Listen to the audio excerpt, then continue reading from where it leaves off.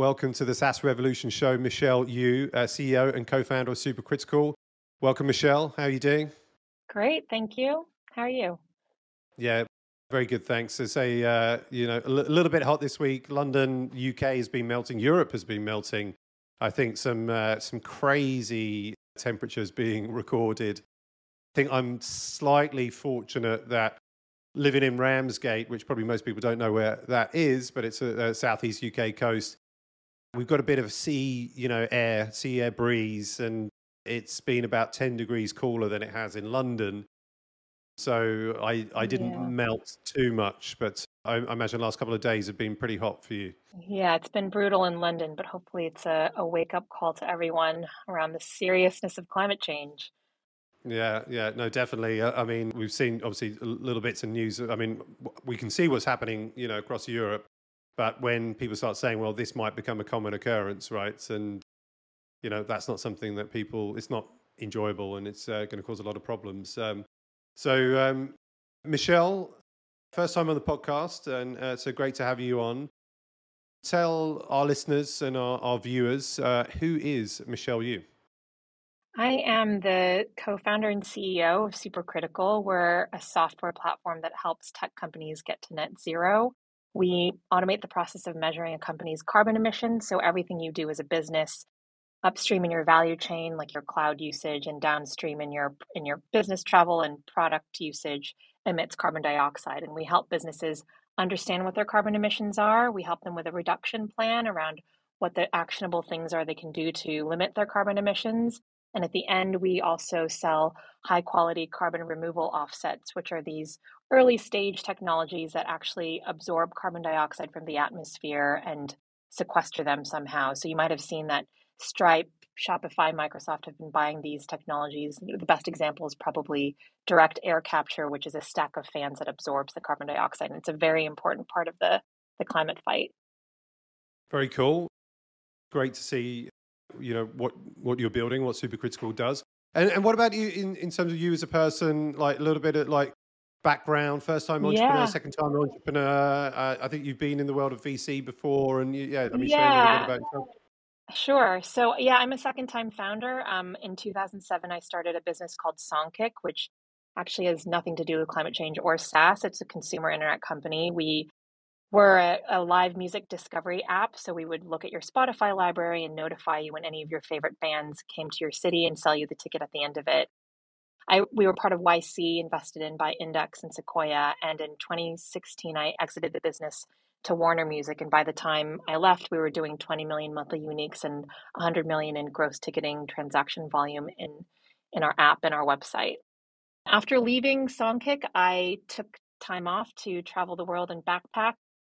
I spent a lot of time outdoors. I fell in love with, outdoor stuff like hiking and surfing and climbing.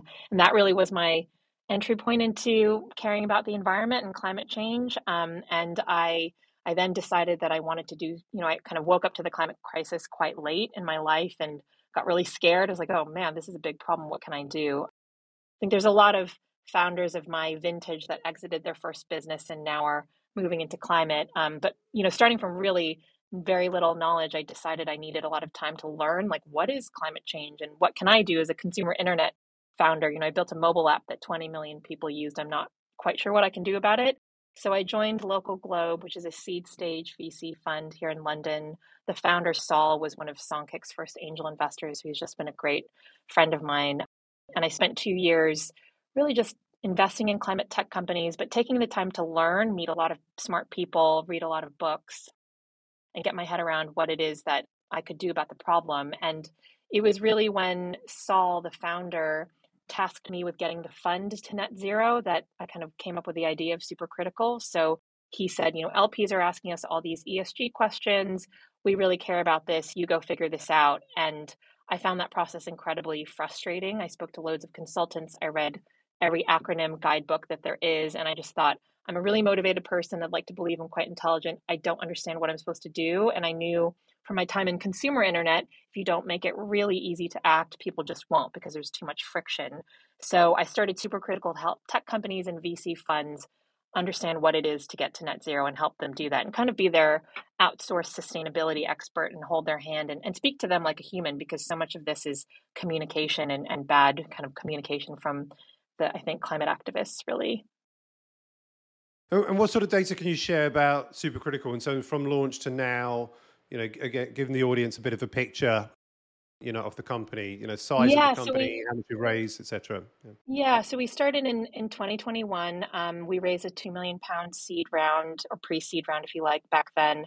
One of the I guess the things I'm really proud of is that we raised from 50% women in our cap table. That was a really important goal of mine starting out. I think my experience personally as an angel investor and working in VC, I just wanted to do my part to try to change that metric and that ratio. So half of our angel investors are women, and they're incredible.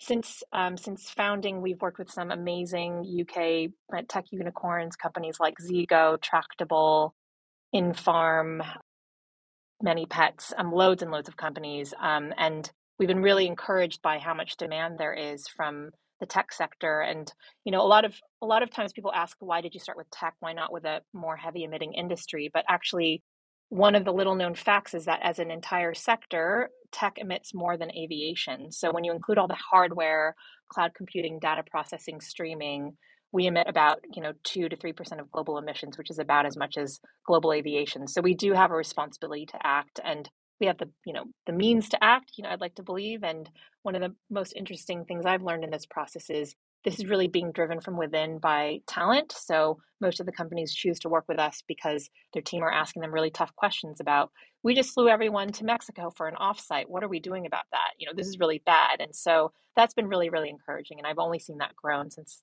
launching. Awesome.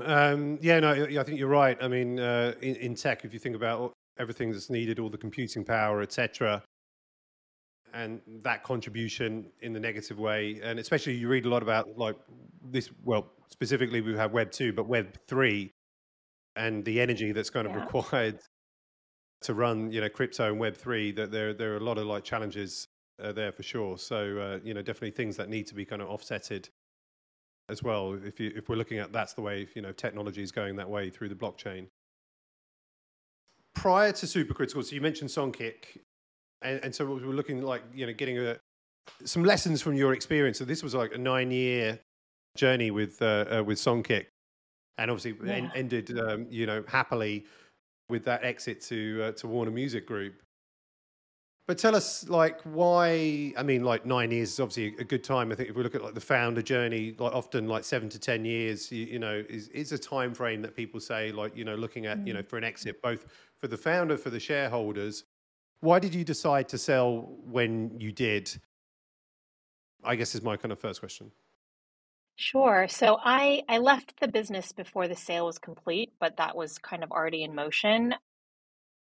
Honestly, so we ended up selling the company to Warner Music, but we also ended up suing Ticketmaster for antitrust violations in California. So, antitrust and big tech is such a thing now, but back in 2016, it wasn't quite as big of a thing. And Ticketmaster is a monopoly. So in the live music sector, they own the entire value chain. And we found that the bigger we got and the more successful we were, it was really when we ticketed Adele's world tour, they started clamping down on our business and really engaging in just things that were not pleasant. So we kind of knew that was the natural end point of the business. Like in a sector with an entrenched monopoly, we just knew we couldn't grow, and so an exit was the right natural home for it. We didn't start the business to exit. We really wanted to go independent, but it was like kind of the right natural end for the company. And the company within Warner Music is still going. The app is still used. I get messaged by people who still like kind of love going to gigs and using it, but that was just the right thing to do for the company at the time. No, makes sense. And in terms of the exit itself, were sometimes founders they're sort of interested in these questions, but in terms of the cash and the equity split, was it an all cash kind of deal? Was it 50-50? Anything that you can share around that? I know sometimes that Yeah, I don't really there are talk about the NDAs, but details of it. Yeah, okay, sorry. no, fair enough. But given that it was a 9-year journey, right, and I think you've written about this, that there were ups and downs. There always are, right, with any business, right, and there are mistakes and failures. I think was the wording I saw on a LinkedIn post, or a post that's on your LinkedIn, that kind of refers to that. Can you share maybe some of the biggest mistakes, and failures that you had during that time, and what you learned from them? Yeah, absolutely. I took a lot of time before starting Supercritical to kind of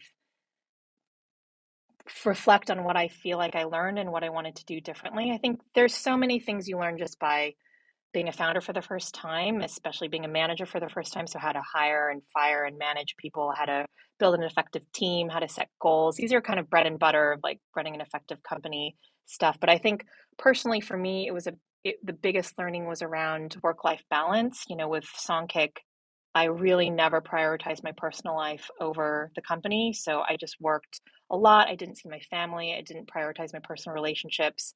And I don't feel like that trade off was worth it in the end. And with Supercritical, it's very different because I had a child in between. So it's very different constraints and commitments that I have. And I think one of the things I had to work through personally was do I feel like I can be the mother I want to be and found a company because I know how much time it takes. I know how all in it needs to be. And so setting my own personal boundaries around work and what things I don't want to compromise on, I think was really, really important.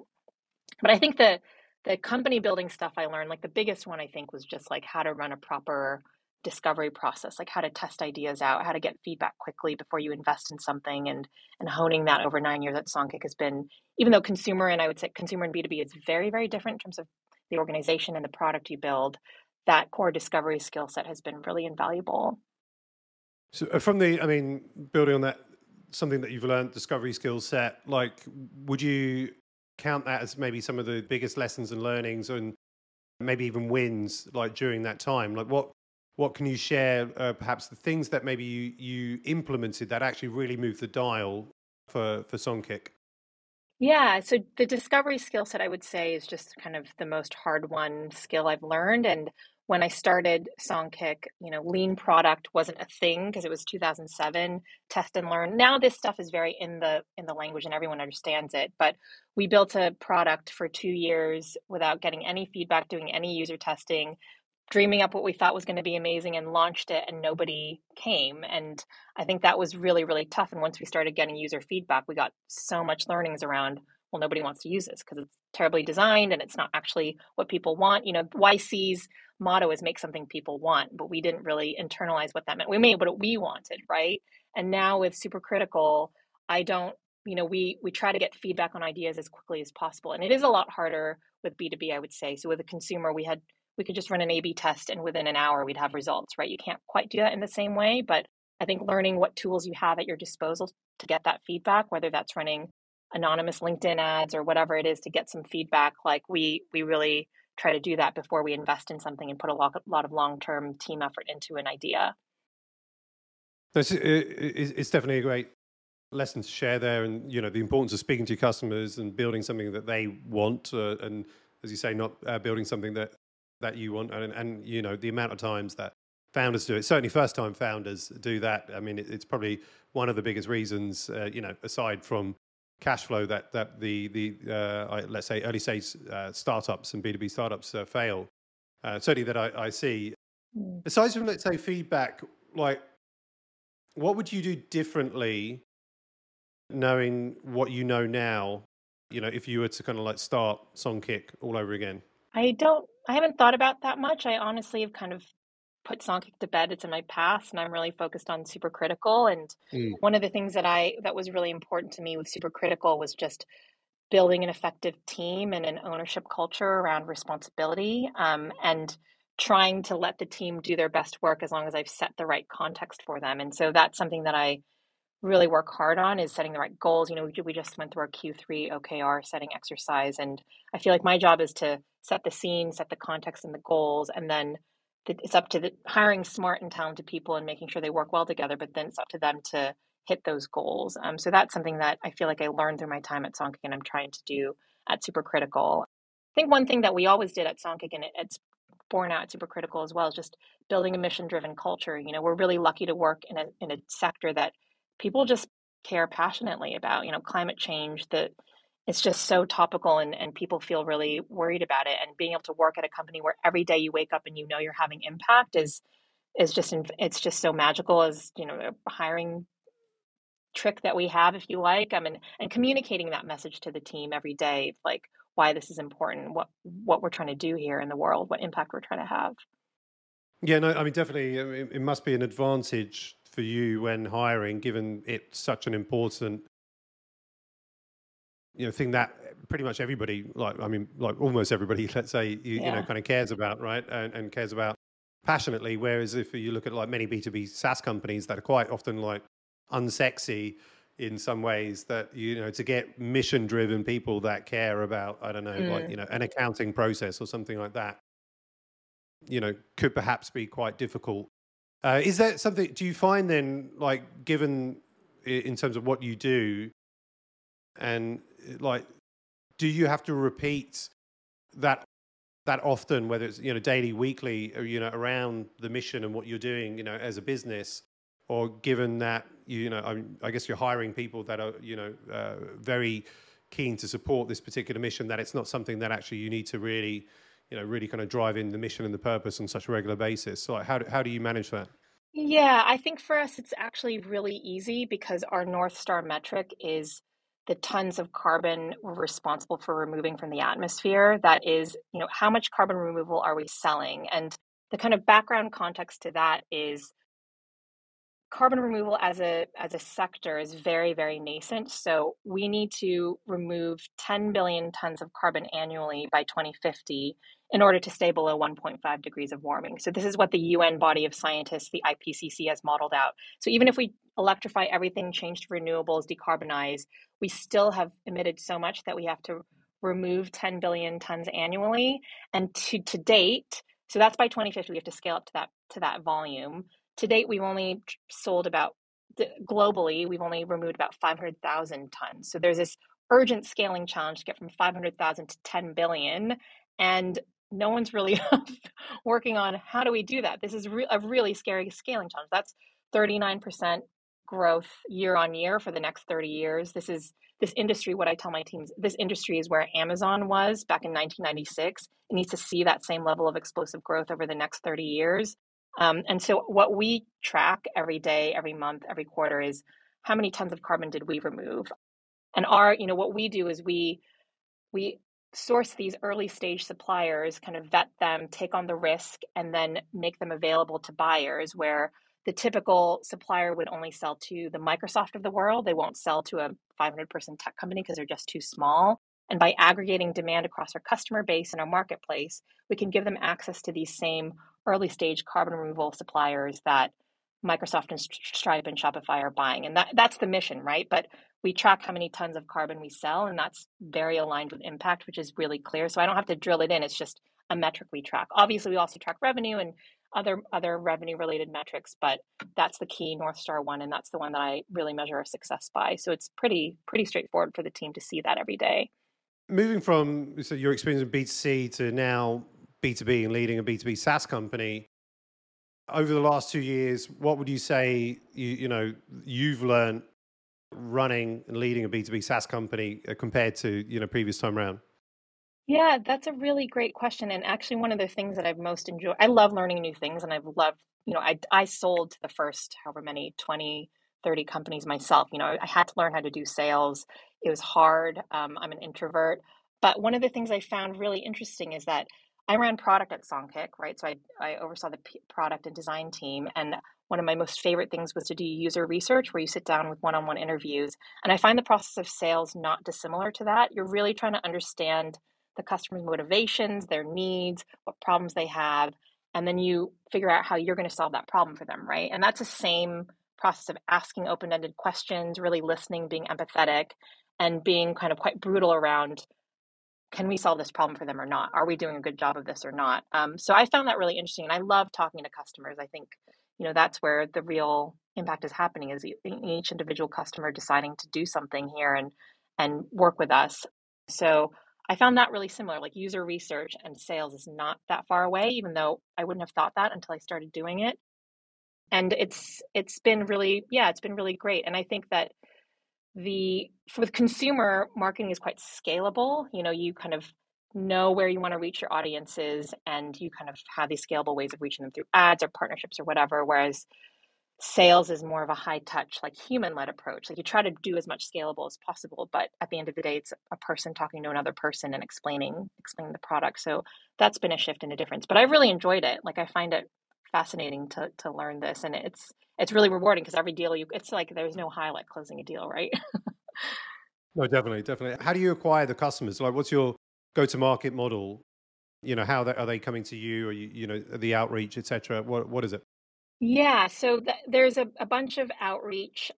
We just our first marketing hire is joining, so far marketing has been me. Probably the most impactful thing we've done so far is there's an organization here in the UK called Tech Zero. It's a volunteer-led organization where a bunch of tech companies have committed to getting to net zero emissions. So it was started by, I think the founding members were Bulb, Wise, Revolut, some of the biggest iconic tech unicorns. And they started actually around the same time Supercritical started. So when I learned about this organization, I was like, this is amazing. How can I help? How can I support? So we're their sustainability partner. We've helped them write their guidance around what does a net zero plan look like. And we've done a partnership with them where any new member that signs up, we offered a discount and said, like, if you want to get to net zero, measure your carbon emissions, come up with this plan. We can help you do that. And here's your discount. And, it's really about finding this self-selected group of people who are likely to want to use what you're selling, right? And there's a lot of ways of finding that from external indicators, but that was probably the most impactful thing that we've done is that partnership with Tech Zero. You mentioned the pre-seed round, so you raised 2 million from Local Globe, and I guess for those that are listening that are thinking about raising, or they're at that kind of pre-seed stage. How does one like what do you spend 2 million on at the pre-seed stage to kind of get you then I guess to the next stage where you need to be? Yeah, I mean, it's all about talent and team, right? So who are you hiring? That money is best spent on hiring an amazing team. And Aaron, my co-founder, was the CTO at Songkick, and he's hired so many people in his time. He's much more experienced hiring manager than me. So we've been really careful about the team we hire and making sure we have the right culture in place. Other than that, it's about building the product, whatever kind of go-to-market costs there might be. And for us, we specifically have working capital around buying the offsets and selling it to our customers. So we effectively own the offsets before we sell it in the marketplace. So that's something we spend the money on as well. But I would say the lion's share is talent and making sure we have the right people in place. And in terms of like the pre-seed like timelines, do investors say, well, you've got 18 months to spend this, and is there an expectation set with that, or how does that go?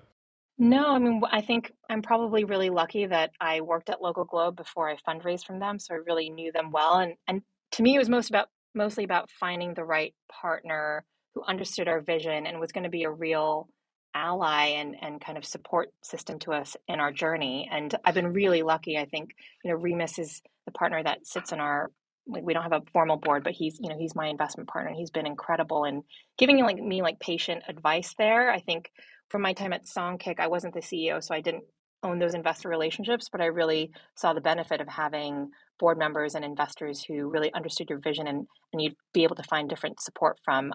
From my cap table, I've got 24 angel investors like Tavit, founder of Wise, Peter Reinhardt, the founder of Segment and Charm, Alice, the founder of EF. I know what to ask them for when I need to ask them for help or advice or recommendations or referrals. And I think it's about using your cap table kind of effectively and knowing who can help you with what. But I haven't, I feel like I've got a real partner in Local Globe, and they're going to be there with me through thick and through thin, and are really supportive. So there haven't been these hard deadlines or expectations, and there's just that open dialogue. Because in pre-seed, it's so early, it's really hard to predict what's going to happen. Even 3 months from now, like so much changes and so much you get wrong because you don't have that, data of years and years of operating. Definitely. And thinking about like in 9 years' time, given, I mean, just as a reference point, because the Songkick journey was 9 years. Yeah. But what sort of outcome are you looking for Supercritical? Like, where do you want to be in 9 years' time? Yeah, our core mission is to scale these carbon removal technologies. I think my wake up call was in understanding, okay, we have to get from 500,000 tons of carbon removed from the atmosphere to 10 billion. Like, that's insane. How are we going to do that? And supercritical is our best, hypothesis as to how we can contribute to that. So I want to see I want to see like at least half a gigaton, which is half a billion tons of carbon removed through the supercritical platform. We've got a lot of vision around how we can help scale the supply side that we work on every day. But it's really about having impact in carbon removal and helping it scale, and that's kind of from day one always been our kind of North Star vision. You're speaking at SaaStock 2022 in this October in Dublin. So great to obviously be back in person and to have you come over. Do you know yet what you'll be speaking about, and also like what are you most looking forward to? Yeah, I guess I'll be speaking about kind of what it's like to be a second time founder and start a SaaS company and what my learnings have been from Songkick and what I think translates from consumer and doesn't. But I'm just looking forward to meeting other SaaS founders. I'm new to this and I've been really lucky that I have a network of other SaaS founders that help and give advice, but meeting others, just I remember I sat down with the CEO of another SaaS company at Web Summit and I just asked him like, how do you comp your sales team? What did you get wrong in the first year because it's so early? And just the nuts and bolts of how to run an effective SaaS company. I'd love to just learn from my peers there. Yeah, no, I mean, there's nothing better than peer-to-peer support. Yeah, certainly it's very difficult to kind of figure everything out, on your own. Even though, I mean, whilst you have a great set of investors there, that I think many of them have been, practitioners and running, great businesses, but that ability to just sit with your peers that are kind of either at the same stage as you or a little bit ahead in sometimes just to kind of pick their brains and swap notes, etc. Yeah. Is very valuable. So, but yeah, looking forward to seeing you in Dublin this October. Where can people find you online, Michelle and Supercritical? We are www.gosupercritical.com. If anybody is interested in learning about sustainability or what they might be thinking about at their company, email me. I'm Michelle at gosupercritical.com. I'm on Twitter, but I don't tweet very much. I'm Wrecking Ball 37 on Twitter. Okay.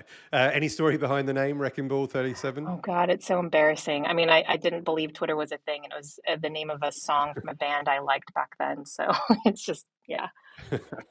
Very cool. All right, good stuff. Well, Michelle, thank you so much for speaking to the SaaS community and being on the SaaS Revolution show today. Thanks so much, Alex.